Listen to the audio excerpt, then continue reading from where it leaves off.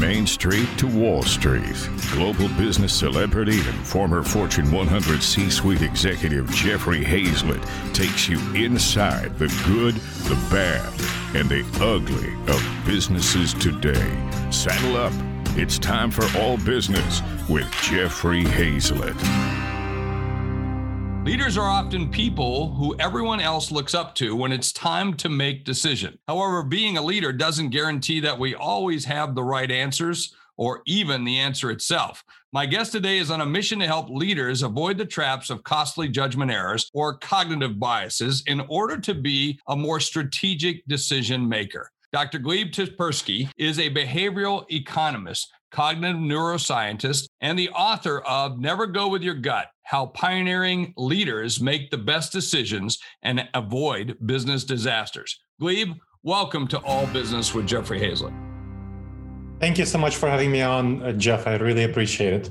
Absolutely. So in addition to this program, we're also live casting right on LinkedIn and Facebook as we bring it live on C-Suite Radio as well. I want to start by asking you, what can be categorized as a business disaster? I mean, you know, is it the election? Is it what we're going through COVID? What is a recent business disaster in the news that will likely haunt the company for years to come?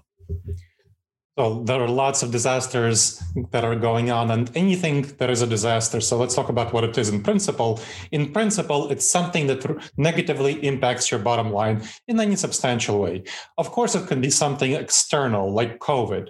It can be something external like this potential for an election fiasco, and we can talk about that as well. And of course, it can be something internal. For example, with Uber, there was a major issue with sexual harassment. Sexual harassment with the rise of the Me Too movement, where Uber didn't notice that, hey, previous practices that previously got by, which they shouldn't have, but they got by, well, now society doesn't look at them so kindly anymore. And when a number of women inside Uber talked about their sexual harassment publicly, well, that's what actually led to the CEO and founder of Uber resigning. So that was an example of something that happened internally. Another thing that happens is a combination of internal and external disasters. Something that's very much in the news is the antitrust lawsuit against Google. So the antitrust lawsuit against Google that was just launched today by the federal government and a number of states. That's a big deal. And that came about partially as a result of Google's internal actions, where Google chose to have a number of practices that some say might be anti-competitive, or at least it was perceived that way. So the crucial thing there is perceptions. Google didn't understand how its actions would be perceived by the federal government, especially in this environment. And that was a big, big, crucial blunder by Google, because it very much could have avoided this disaster. Well, some companies have done this in the past. I mean, let's look at Microsoft, I would consider them predatory. I would consider Google to be predatory. I've described Adobe Acrobat in the same way, and not in a like, do they mean to do it? But there are strategies, the ways they do it make it so. So the title of your book is Never Go With Your Gut. Why shouldn't we go with our gut? Doesn't that go against the grain of everything we've learned as leaders? It very much goes against the grain, the title of my book, and something that makes a lot of people uncomfortable. A lot of people uncomfortable to even think about not going with their gut. Because gurus tell us all the time, go with your gut, follow your heart, trust your intuition. That's what they tell us. That's the message that we hear. Unfortunately, this message is so flawed. That's what we're discovering on evidence-based business research. You might have heard about evidence-based medicine, which really started around 2000 and so, where a lot of previous medical practices that people thought were right on were shown to be not right. So whether it stands for heart issues, and even stuff like, let's say, basic practices, doctors washing their hands before going to patients. Research showed that about 1/3 of the time when doctors were going to patients, they weren't washing their hands. It was horrible. And that's one of the major reasons that a lot of deaths happen in hospitals. Well, now we're looking at very recently evidence-based business research, which shows that going with our gut can be fatally flawed for businesses. It feels very comfortable intuitively because that's how it feels. That's how your gut feels. But it often leads to disastrous decisions. That's why about half of all startups fail within the first 5 years, and about 3/4 fail within the first 15 years in a normal environment. But in the COVID environment, of course, many more fail because people aren't deciding with their gut, not with their heads. But our guts are evolved not for the modern world, they're evolved for the ancient savannah. And that is what our guts are evolved for. The modern world with the internet and so on has really been around since 1990. You think we've had time to evolve for it? Of course not. Your feelings, your intuitions are unfortunately going to lead you astray. And the crucial thing to remember is that we have a set of dangerous judgment errors called cognitive biases that result from our evolutionary background and how our brains are wired. And so these lead us to make very bad decisions. That's what we need to be afraid of, these dangerous judgment errors that executives, leaders of all sorts need to worry about and avoid if they don't want to screw up their companies, even though it feels very uncomfortable to do so. But, Gleb, sometimes we don't have the data. I don't have that information available. Are you telling me to ignore my experience of the things I've had in the past in order to just make a decision another way? There's critical things to realize about our experience. Our experience is only informed, only good in areas where we had extensive practice and got pretty immediate feedback about the success of our practice. So for example, if you're looking at a profit and loss statement, right? If you're a leader, you've looked at hundreds of them. You can quickly at a glance judge what's going on within a business unit by a profit and loss statement. Or if you're looking for, let's say you're looking for your email, you can very quickly at a glance decide what's spam or not, right? That's very quick. But if you're hiring a key executive, if you're deciding on a merger or acquisition, you're deciding on a major product launch, that happens very rarely within a business. And that is something that you should not trust yourself on. So major decisions, major things, which you don't have much experience doing because you feel like you have experience. You feel good about yourself because you have experience in certain small areas, frequent decisions. But these large decisions, lots of research shows that the typical hires that are made at the top levels of the organization, if they're made when people go with their gut, as opposed to following a clear, structured, evidence-based decision-making process, then they lead to disastrous hires. And you could see what happened with GE having a pretty disastrous hire where they hired a CEO who left within less than a year. Plenty of occasions like that where the board went with their guts as opposed to following a clear decision-making process. Happens very often and is very dangerous. Yeah, and the same thing would go with your investments. I know I've made lots of investments based on my gut, and I ended up trying to corner the market on pheasants when I found out there wasn't one. But that's a different story, different book. So, hey, COVID has served as an accelerator for businesses everywhere. I mean, days have become weeks, weeks have become months, months have become years. So what are some decision-making strategies we can implement to overcome harmful gut reactions? So first thing to understand is that you're going to overcome your gut. Overcoming these dangerous judgment errors means not going with your gut and learning as for important decisions. Once you don't want to screw up, that you need to go against your intuitions because they evolved to help early humans survive, but are not wired for the modern world. So for example, you have already learned in certain areas not to go with your gut. Let's say eating donuts, when somebody leaves some delicious donuts in the break room, box of dozen donuts, you go there, you take half a donut, that's all. But then you want to take the other half, and then you want to take maybe another one. And before you know it, half the box is gone. Not that I ever did it myself. Now, Gleb, you're starting to get personal here. All right. Oh, well, I'm sorry about that. Well, I hope you choose going for healthy fruits next time, healthy, fresh fruits. That's a developed habit. Nobody is born liking salad. Let's be honest. Babies, when you see them sucking on things, candies, that's what they like. They like sugar. We are triggered by sugar. That's what we're evolved to be triggered by, because our ancestors, the ones who were triggered by sugar, when they got across some honey, apples, bananas, They need to eat as much of it as possible in order to survive, thrive, and reproduce. In the modern world, that's a very bad instinct, but we still go with it. So what you need to do is learn about these dangerous judgment errors. That's the first step. So before talking about techniques to address them, you need to learn about them, be aware of them. The normalcy bias is one of the biggest dangerous judgment errors for businesses. And that happened a lot with the COVID pandemic. So I was on your show about 6 months ago talking about how the normalcy bias has to do with us assuming that the future will be much like the past and that things will go along smoothly. That is a very bad assumption in the modern world. In the past, in the Savannah environment, it was a good assumption. The major change would be change of the seasons. In the modern world, that's a very bad assumption.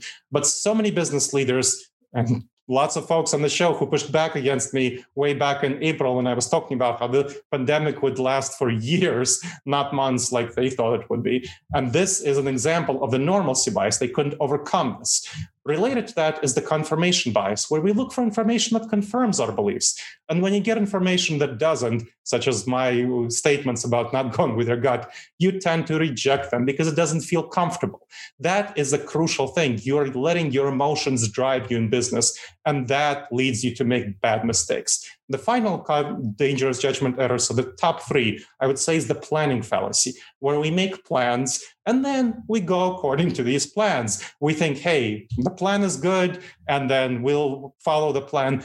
And we don't pivot nearly quickly enough for various problems that can come up with COVID-19. Had so many clients who had a lot of trouble pivoting with COVID-19, adapting to this new abnormal. That's a big problem. Not planning for problems, not planning for risks, Uber, Google, and so on. So this is what you need to do. And then I can talk about a specific technique that you can use to address a lot of decision-making disasters. Or unless you want to ask me about something about these, Jeff. Well, I think I want to talk about, you're making me rethink the process, right? In terms of, and I thought your stuff 6 months ago was like eye-opening, and if people haven't had a chance to go back and see that, you want to see that, because you were talking about this lasting for years. And certainly now we're in this second wave of COVID, and it's actually worse. This isn't going away. And so it's going to fundamentally change the way we operate. So, but you're making me rethink the way I want to do things, or how I've always done them. So you've said that, I say, traditional strategic planning assessments like SWOT, which is, something that we've always done, are false comforts. So why do you say that? And why should we, and what should we replace it with? That's the tool I've always known. So what should I have now? The problem with SWOT, it's a very dangerous tool, because people think that, hey, I went through SWOT, I'm safe. I looked at my strengths, weaknesses, opportunities, and threats. Unfortunately, if you didn't account for cognitive biases, you are just having yourself some false comfort there. How many people used SWOT and didn't account for something like a pandemic, these low probability, high impact threats? You don't account for all the weaknesses. You don't account for all the threats naturally. How many people just looked for information that confirmed their beliefs and didn't disconfirm them? One of the fundamental things about SWOT that people look for is that they look for information that goes along with what they think. They think they have strengths in certain areas, and therefore they write that they have these strengths. They don't try to disconfirm their hypotheses. What you should always be doing whenever you go for a process is try to prove yourself wrong. That's not what SWOT is. SWOT is proving yourself right. Your strengths, your weaknesses, your opportunities, your threats. What you should be doing is trying to disconfirm what's going on. Then the planning fallacy. You need to be aware that your plans will be screwed up sometimes. They will not go according to plan. And to build in a lot of extra resources of time, money, and so on for things that you don't anticipate, which might be big, like a pandemic, or everyday disasters for a company, like key officer getting hit by the proverbial bus, right? What company has plans for that? Well, unfortunately, you should be planning for these sorts of things, doing a lot of cross-trading, doing a lot of backup. And people don't do that. So that is a fundamental mistake that I would say that people make. And so here's a tool that can replace SWOT quite easily and is quick to deploy. Very quick, very easy. Takes only a couple of minutes if you do it for moderate daily decisions. You should be using this 2 to 10 times a day for decisions you don't want to screw up. And you can use this for a more thorough analysis, replacing SWOT for strategic planning. So first, What information didn't I yet fully consider? What evidence didn't I take into account? So let's talk about writing an email. You probably write important emails, several emails a day, maybe 5, maybe 10, that you don't want to screw up. So what might you not take into account when writing an email? Let's say you're trying to persuade a client, as I have to sometimes, to do something uncomfortable. So I had to trying to persuade a client for their strategic planning to address an issue in advance with a leader in the company that really shouldn't be in the company before letting her go into the strategic planning meeting and screw everything up. And the client doesn't want to do it because it feels uncomfortable to have that conversation. So I have to take into account all of these factors and try to persuade her in my email in advance, knowing all the problems that will get my client to not do what I want them to do. Now, if I don't take this information into account, just write an email saying, hey, you should do this, well, my client is much less likely to do what I would like them to do and what she really should be doing. Then next, what dangerous judgment errors didn't you fully address? So what haven't you considered? Let's say the planning fallacy. So the planning fallacy, I haven't taken into account all the ways that maybe this business leader for my client, who's the CEO of the company, is serving the company internally, what the internal politics are. So planning fallacy or other things. So you need to think about these things, take them into account as you're making your decision, writing an email, deciding on a key hire, thinking about the product launch that you want to make, whatever. Then what would a trusted and objective advisor suggest I do? So think about what Jeff would suggest you do. Or if you're part of the C-suite network, think about what the peer group that you're part of would suggest you do. So get yourself some trusted and objective advisors, consultants, coaches, peers, whatever, who can give you advice on what's going on. How have I addressed all the ways that this could fail? This is the fourth question you want to ask. Fourth question you want to ask to avoid disasters. For example, for that email, something that I might not have thought about is the clients might be in a situation where, there's an outbreak in the local area because of the second wave of COVID that Jeff mentioned, and her kids are now home from school. Previously they were in school, now they're home from school. She's distracted, she's pissed. So I need to draft the email and then read it as someone who's distracted and pissed, and then make sure that none of my parts of my email can be interpreted in a hostile, guilting manner, or make sure that it's something that I can draw attention to the most important parts of the email. And finally, what new information would cause me to revisit this decision?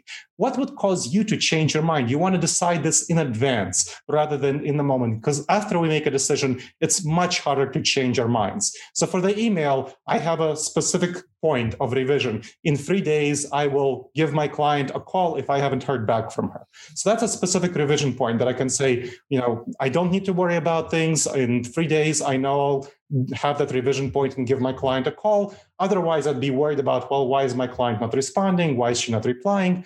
This method, these 5 questions can be used for any decision that you don't want to screw up, especially for a team decision, because you can get together, have all the members of a team answer this in advance, and then have a team decision-making meeting where you structure the agenda around these 5 questions.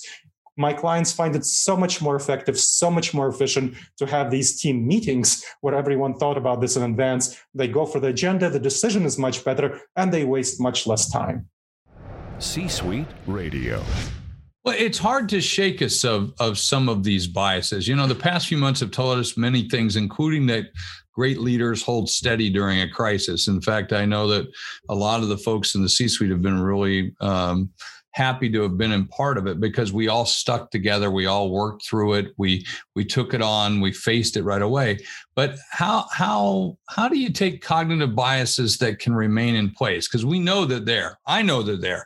I see this in everything that we do, especially as I've become more aware of it. So how do you define cognitive biases, and how far-reaching can their influencing be in the decision-making process? Can it derail us? It very much can derail us. So either of those, one of those biases, normalcy bias, another one, the confirmation bias, the planning fallacy, and so many others can very much derail our decision making. And companies fail fundamentally because they don't take into account cognitive biases and how they cause leaders to go astray. So you were the chief marketing officer for Kodak, right? You know that Kodak invented the digital camera in 1984. And then unfortunately, they didn't take into account soon enough that the market would shift from their digital film to the digital film business away from photographic film business. They were looking at this in the early 1990s and they said, it's okay, we'll still stick with our photographic film business because there's much more money to be made, much higher profit margins, about 62% in photographic film, physical film, versus the 30% that's in digital. But other companies passed it by, and as people started using more and more digital and less film, well, Kodak didn't do very well and eventually had to go into bankruptcy because they couldn't catch the wave. They were behind the wave. And that's a classic example of a huge, major, very successful company making very wrong decisions. They fell into planning fallacy. They didn't plan for what was going to happen, even though they had every opportunity to do so. Boeing, right? Boeing had a huge disaster with the 737 MAX. And we know that inside the company, they had a lot of information about the 737 MAX being a very big problem. I mean, to quote an internal email from a top tester, this plane was designed by monkeys supervised by clowns, right? Not the thing that you want to hear about your airplane. So the Boeing leadership had this information, but they chose not to act on it. They were too comfortable. This is another example of the normalcy bias. Because every previous model of Boeing was safer than the last, they thought that, hey, this new model, it can't be safe. It can't be less safe. It's going to be at least as safe. We're going to put it out. It's going to be more efficient and at least as safe. We're going to ignore these grumbles from inside the company. And look what happened. Boeing lost about $25 billion in market value before the pandemic. And then, of course, 346 people died. Well, you become as hubris of your success, and that success then puts these biases in, and then you reinforce it and reinforce it. You know, at Kodak, I saw it all the time. Even when I was there, you know, you said 1994, it was actually 1975 is when we really invented the digital camera. It was when it was first invented.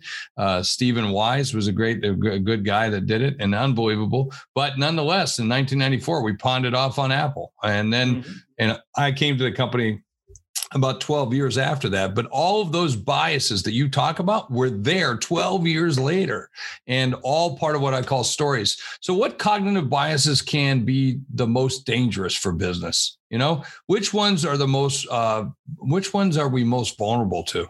So besides the ones that I named, the confirmation bias, the normalcy bias, and the planning fallacy, I'd like to highlight sunken costs. Sunken costs is when we make a project, when we have a project, we tend to invest a lot of money into that project, even when that project is not working out.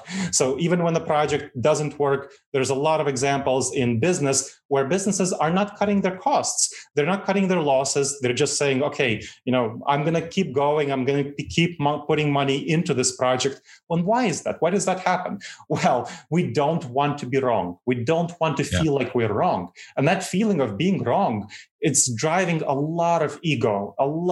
Ego is one of the most dangerous things you can have in business, is not have a sense of humility, is have a sense of ego, that I'm right, I'm confident, I'm good, as opposed to having humility and saying, hey, maybe this project is not working out. That's one of the reasons why one of the 5 questions for avoiding disasters has the question of, well, what new information would cause me to revisit this decision? That's meant to address sunken costs, where we tend to really be attached to our decisions. And that's a big problem that a lot of businesses face. That's one of the biggest reasons why they fail. They don't pivot in a quickly enough manner. You need to be oriented toward pivoting. You need to be oriented toward building up that humility.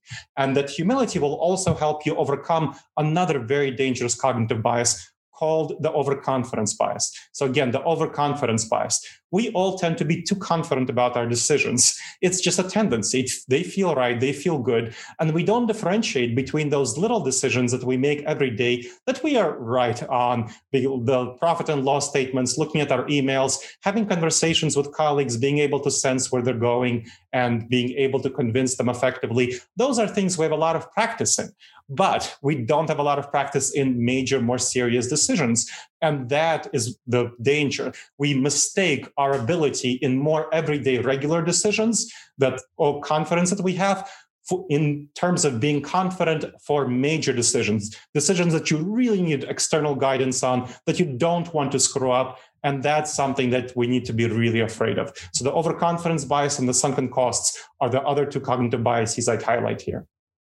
We get 2 minutes before I want to turn it back over and to the team and go to questions, because I know that a lot of questions are popping up in the chat, which is awesome. And they're, of course, coming as we're broadcasting or live casting to LinkedIn and Facebook. My key question is, I want to end it with this one, Gleb. What techniques can we put in place for ourselves and our teams to overcome these judgment errors so I don't make the mistake right up front?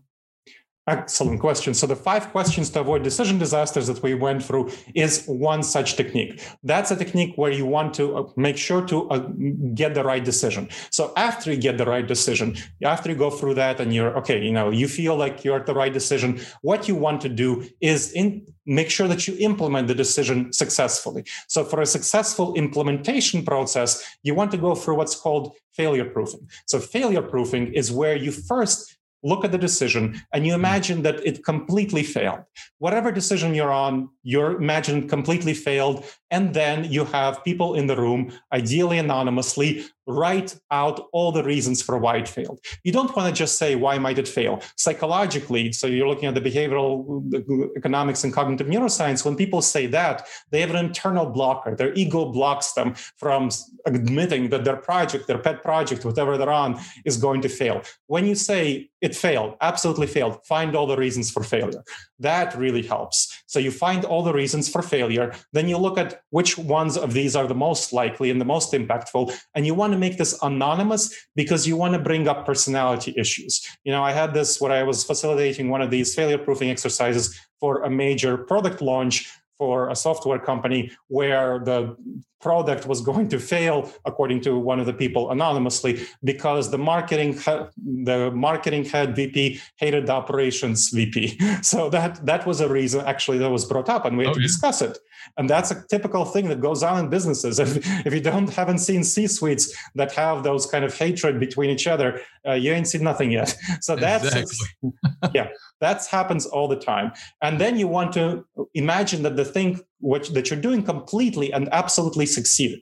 And then think about all the reasons for success and make sure that you try to integrate them into the project plan. That way, you minimize failure by addressing all the reasons for failure, and you maximize success by integrating all the reasons for success into the implementation plan.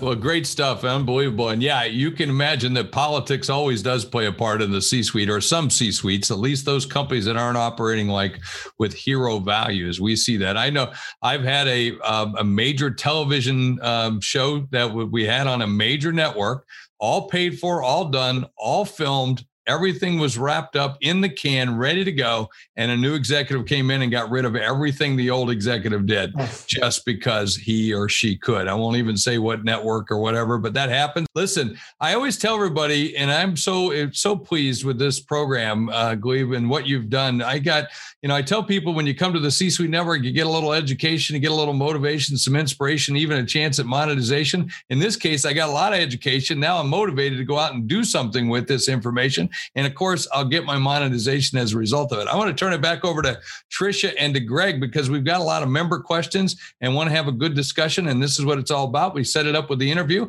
which we do right here on All Business with Jeffrey Hayzlett on C-Suite Radio. And then we turn it into a digital discussion, which is a hallmark that we have right here in the C-Suite, opening up transparency and having some great, good discussion and learning. C-Suite Radio. So I'll turn it over to Tricia and Greg. That was absolutely fantastic. Thank you so much for that level setting. It is really fantastic to go from the last, 6 months ago when we were first starting into this to where we are now and how we level set around our decision making. We have some phenomenal questions. So first, Kimberly Carlson, I'm going to go to her first. She put the first question there. It's fantastic. How do we work? And I think this is especially challenging for women executives. How do we work in a space of humility with others when they are operating in the space of ego? Yes, that is definitely a very important question. And you want to realize that sometimes others will operate in the space of ego, and that doesn't impact you. What you want to do is be calm about the situation and operate in that space of humility. Now, where it helps is showing that your evaluations are going to be more correct than their evaluations because you're using humility. And what I found a very useful technique is to have bets, essentially place bets. Say, what is the executive who you're working with, what do they bet will happen as a result of a certain decision? What do they estimate? You don't need to make bets. Bets is useful, but what do they think will happen? What's the financial impact? Because it's all about the bottom line, right? So what's the financial impact of a certain decision? Then you make that estimate, and then you come up with your own, and you show over time that your estimates, because you want to get them, make sure to have them down on paper, make sure to revisit them, that, hey, we'll revisit this in 6 months. We'll see whose estimate was more accurate. So over time, it will be clear that you operating in the space of humility are definitely more likely to be correct than somebody operating in the space of ego. But to do that, you need to get that down on paper and have a commitment to revisit the decision in 6 months. I have to tell you that in all the companies that I've worked as a consultant, when they brought me in, none of them have been doing that. They have never had a process where they made a commitment to evaluating what is going to be the result of a decision and then coming back and saying, hey, was our evaluation correct or not? So this is a very helpful practice to have. So I have my own question. So we're in a time where people talk about expert-based decision-making. People have experts on the left, people have experts on the right, and they make their decision based on the experts that they believe in. So my question to you is, if you're relying on experts and you have 100 experts in a room, 99 of those experts say yes, and the one expert who says no is Albert Einstein, which side do you go with? The 99 who say yes, or Albert Einstein or someone like him who says no? I would say in that case, you would want to first understand the motivations of Albert Einstein. Now, if Albert Einstein happens to be in Nazi Germany, and if he has a gun at his head to say no, in an alternative timeline, he might not have escaped Nazi Germany in a timely enough manner, and he might have been working for Hitler to build the atom bomb instead of for the US. So this is an alternative timeline. Fortunately, it didn't happen. But you want to understand the motivations of Albert Einstein, and you want to understand the motivations of those 199 experts. If those 99 experts are paid by the tobacco industry to say that tobacco is completely fine, say it doesn't cause cancer, then you want to not believe those experts. So you want to look at the motivations, you want to look at the finances. That's a critical component of the dynamic. In that case, once you get the finances out of the way, you want to trust the 99 people. When we look at the research on who is most often likely to be correct, 99 people who are not even experts, but even moderately expert versus the one true expert, the 99 people tend to overwhelmingly be correct. And this is the research from Wisdom of the Crowd. So a book you can get on that is called Wisdom of the Crowd. And I talk about that, of course, in more depth in Never Go With Your Gut, How Pioneering Leaders Make the Best Decisions to Avoid Business Disasters. But if you really want to dive in onto the 1 versus 99 and how you should trust the 99 more, Wisdom of the Crowd would be a good book.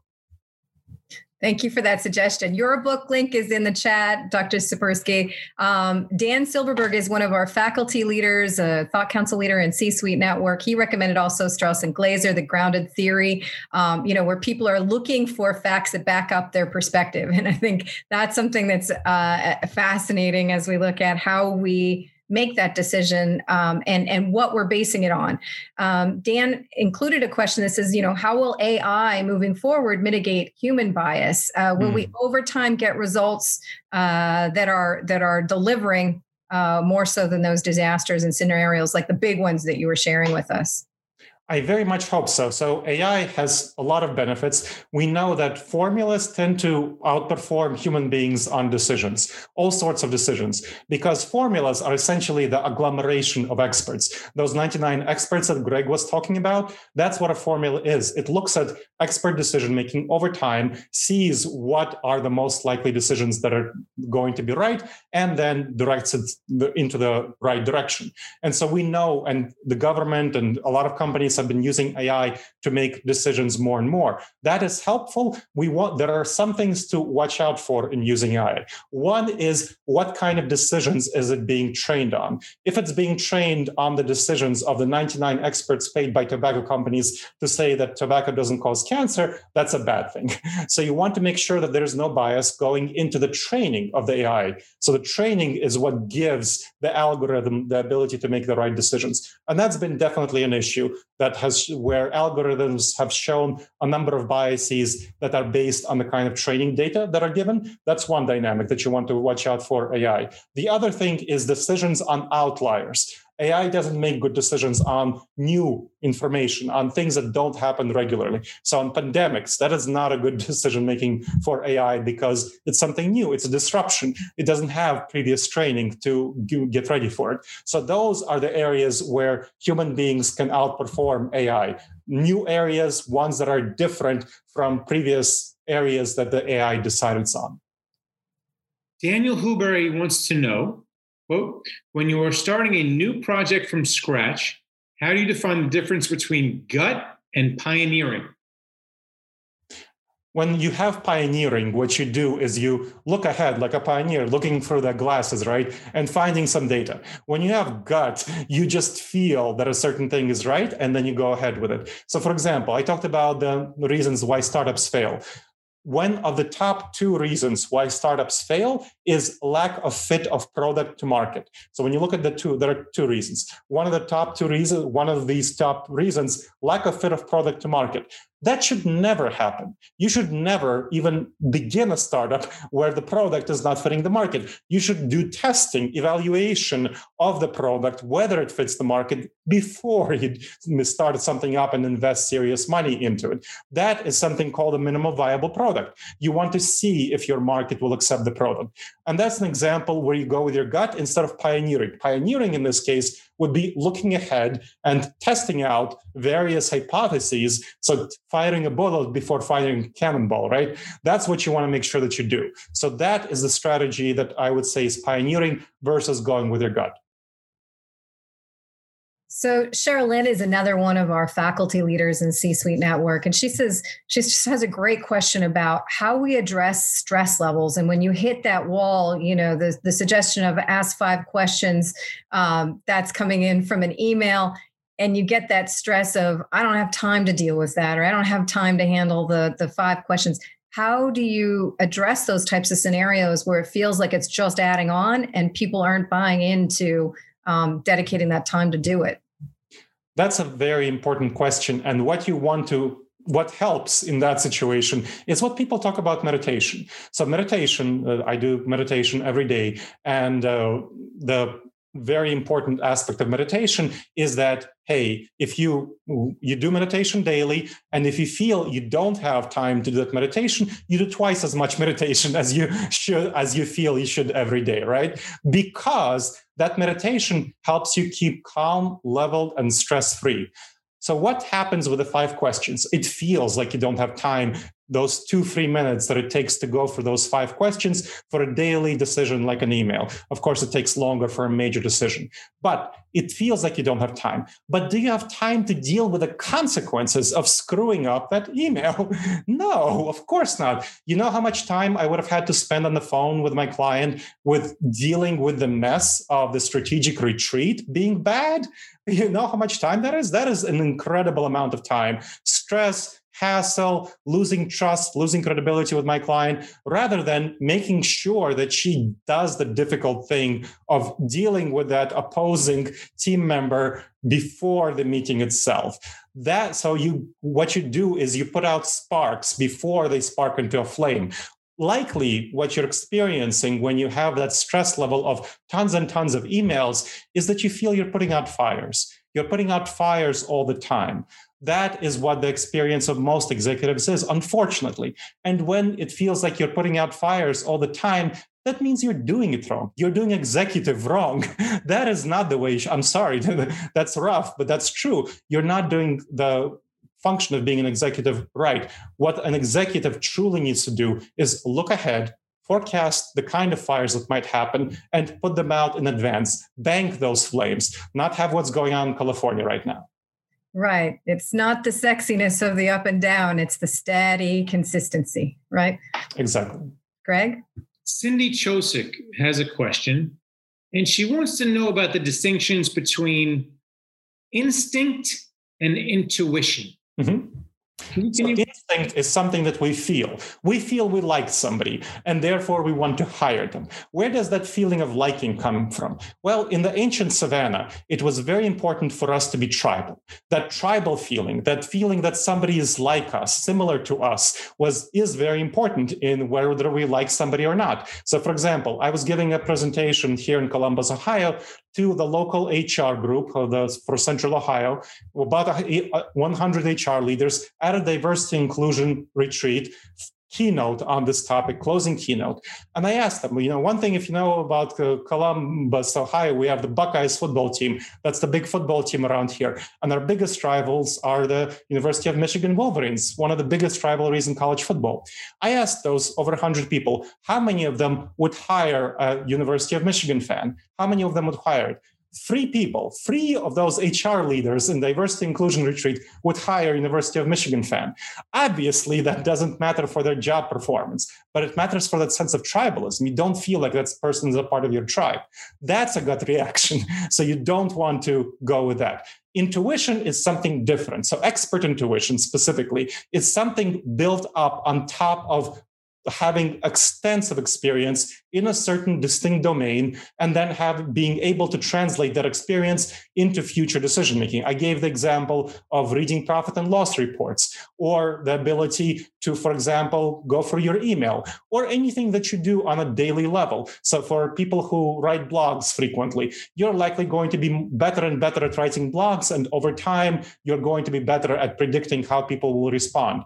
Or if you have a lot of meetings with people, with executives, if you're part of an executive team, you likely learn how people in that room will respond to certain suggestions, because you have a lot of feedback. You've spent a lot of time with these people, maybe more than with your family, unfortunately, or fortunately, however you feel about your family. But that is something where you get expert intuition in this specific domain. So you can trust yourself in specific areas where you have extensive practice, extensive hundreds of hours of practice, if not thousands, and quick feedback on whether you're doing it right or wrong.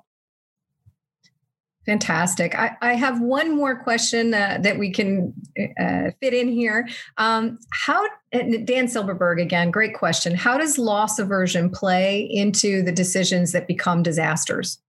Loss aversion is one of the cognitive biases. I didn't feature it, but it's definitely one of the top 10. So I go in for the top 5. Loss aversion is our tendency to not want to lose things. So we are very much, that's a cognitive bias. We are very much likelier to avoid losing things than to gain things, about 50% more likely from what the research suggests. So as a result of loss aversion, the loss aversion causes us to, not make necessary changes when we should.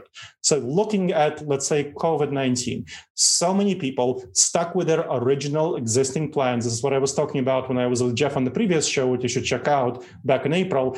So many people stuck to their previous existing strategic plans versus realizing that COVID is not a day-to-day issue. It's not going to disappear quickly. You need to pivot very quickly for this new reality. And the ones who did pivot quickly, they are the ones who are flourishing right now. The ones who didn't pivot quickly, they're the ones who are struggling right now. And that's because we don't want to lose that existing plan. We feel we're invested. We feel we're committed. That's one example. Another example is when we don't take necessary risks, when we go with our previous decision-making, when we tend to be conservative, and when we don't take necessary risks. A lot of companies, once they get into a groove, into a certain trend, they tend to stick with that trend, and they tend to not launch new products, especially ones that might threaten their previous product monopoly. And they don't notice how their existing product line gets less and less appealing to the market. So they're not looking at the market nearly well enough and thinking about new products that they should offer to this market, which might be risky, and that's what they should experiment with, have that minimal viable product, but they should take those risks. So make sure that they take those risks, are innovative and creative, as opposed to falling for loss aversion and not wanting to ruin their good thing. Thank you so much, Dr. Sapersky. This was absolutely phenomenal. You're listening to All Business with Jeffrey Hayzlett, brought to you by C-Suite Radio, a podcast network featuring today's top business experts, and is part of the C-Suite Network, the world's most trusted network of C-Suite executives. Find this and other business podcasts on c-suiteradio.com.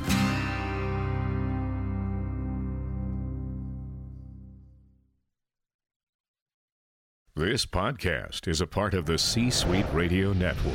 For more top business podcasts, visit c-suiteradio.com.